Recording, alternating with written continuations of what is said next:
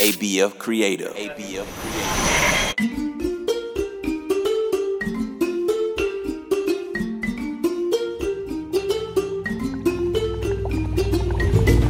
Hello, my little ones. My name is Miss Jojo, and you're listening to African Folk Tales. Hop inside my magical Jeep with me as we explore African lands where animals talk and people fly. Are you ready? Get in! Make sure your seatbelt is on. The only thing we want to let loose is your imagination. Let's set the destination for our next story. Here we go! Hang on!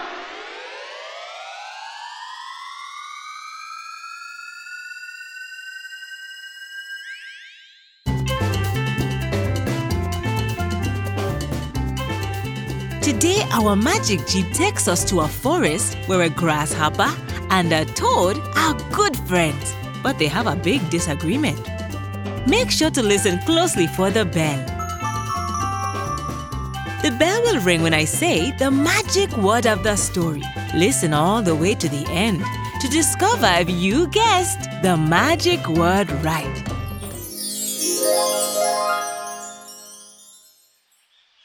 Once upon a time long ago, all the animals in the forest were friends. And the closest of all was the elegant grasshopper and the handsome green toad. They respected and admired each other. Toad especially loved Grasshopper's beautiful colors, which stood out for everyone to see.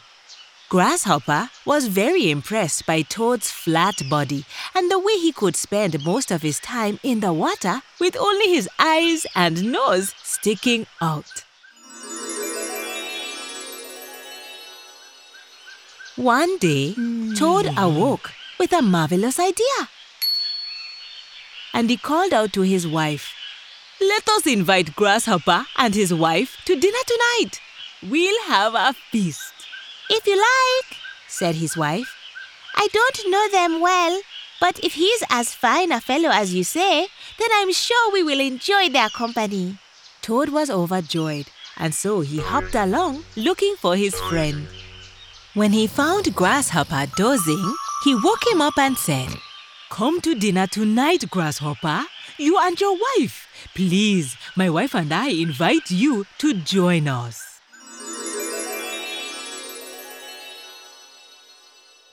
That evening, Grasshopper and his wife traveled to the pond to share a meal with the toad. Before they sat down to eat, Toad announced, "First, we shall wash our feet, of course."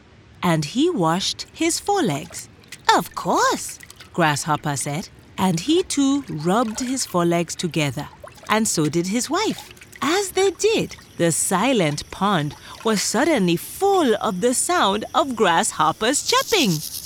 "Oh!" squeaked Toad's wife, startled by the sound. "What a horrible noise! Please don't do that again." "Yes," Toad agreed. "Making such noise before dinner is considered rude. Now, let us eat." And he reached for the dinner. Grasshopper reached too, but to grasp the food, he had to rub his legs together. "Quiet!" Toad cried. "Quiet, please! This is no time for making so much noise. I can't eat." Grasshopper and his wife stopped eating, and the sound around them grew quiet. When Toad and his wife finished eating, Grasshopper said uneasily, "Tomorrow you shall have to come to our house to share our dinner." "That sounds wonderful," Toad said. The next evening, Toad and his wife, wearing her favorite necklace, arrived at Grasshopper's hut. Once inside, they saw a steaming pot of stew, and Toad's stomach rumbled with pleasure. "Before we eat," Grasshopper said, "please wash your feet." He pointed to a bowl of water that sat outside. "Of course," Toad said. He hopped outside and washed his feet. Then he hopped back inside to join the feast. He was about to reach for the food when Grasshopper cried, Toad, please, don't put your dirty feet on the food. Look at the mud. Please go wash again. Toad hopped back into the bowl of water to wash again, and then he returned to the food. Do you think Toad got to enjoy the food this time?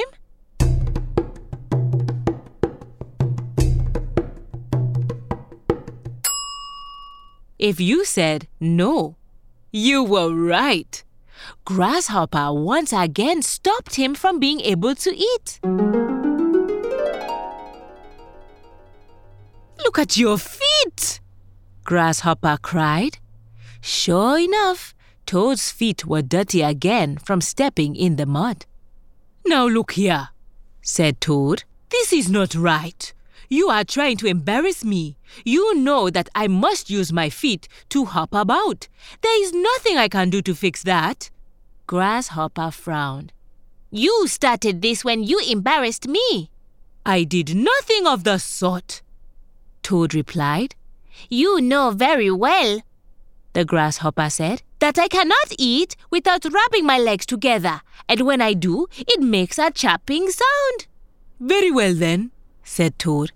Let us agree to never share a meal again. Oh, really? Grasshopper replied. Let us take it a step further then. We will not be friends from this day on. I agree, said Toad, hopping out of the Grasshopper's home with his wife. To this day, Grasshopper and Toad are no longer friends, and their forest is far too quiet because of this.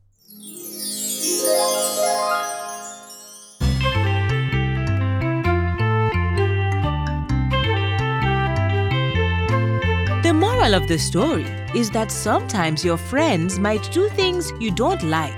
But if you're really good friends, you should try to understand each other so you can keep the friendship going for many years. Don't be like the Grasshopper and the Toad. Did you hear the bell? Did you discover the magic word of the story? If you said dozing, you are right. Dozing is spelled D-O-Z-I-N-G.